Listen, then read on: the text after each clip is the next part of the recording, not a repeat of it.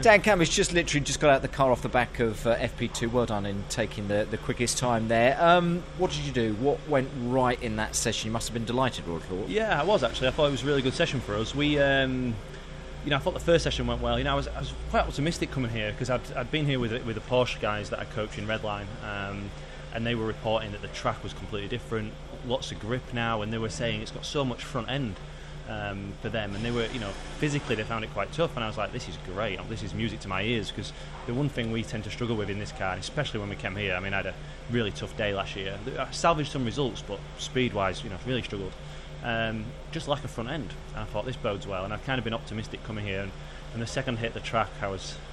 Thank you very much. You knew it was going to work and everything. Yeah, you'd been saying this to me, that kind of previous knowledge that you had, that you came here thinking that the Honda could go well, but you still got to put that lap in out there as well, haven't you? Because you know that the rear-wheel drive cars are going to be chasing you. What went right again in the lap where you got the top time? Yeah, we worked for a program this morning. We didn't run a better tyre this morning, and I was P10, and I thought, maybe are we a little bit off here? But then when I found out actually we don't even run a tyre yet, I was like, okay, maybe there's something in this. And there's no better feeling than when you start to put the lap together and you just see the delta time just dropping and dropping and dropping, and you're thinking, yes, there we go. and some people don't like to watch the delta; they find it puts them on, but for me, it just spurs you on more and more and more.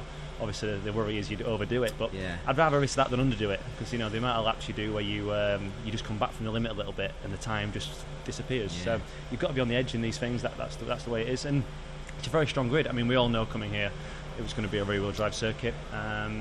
My goal is to be the best front-wheel drive car, and if I can get in amongst it, and hey, if I can go against the grain and put it on the front row in a front-wheel drive car, then great. Well, I say maybe, because we've been looking at the BMWs and the Subarus thinking they will dominate this weekend, but hey-ho, Honda Civics may be there.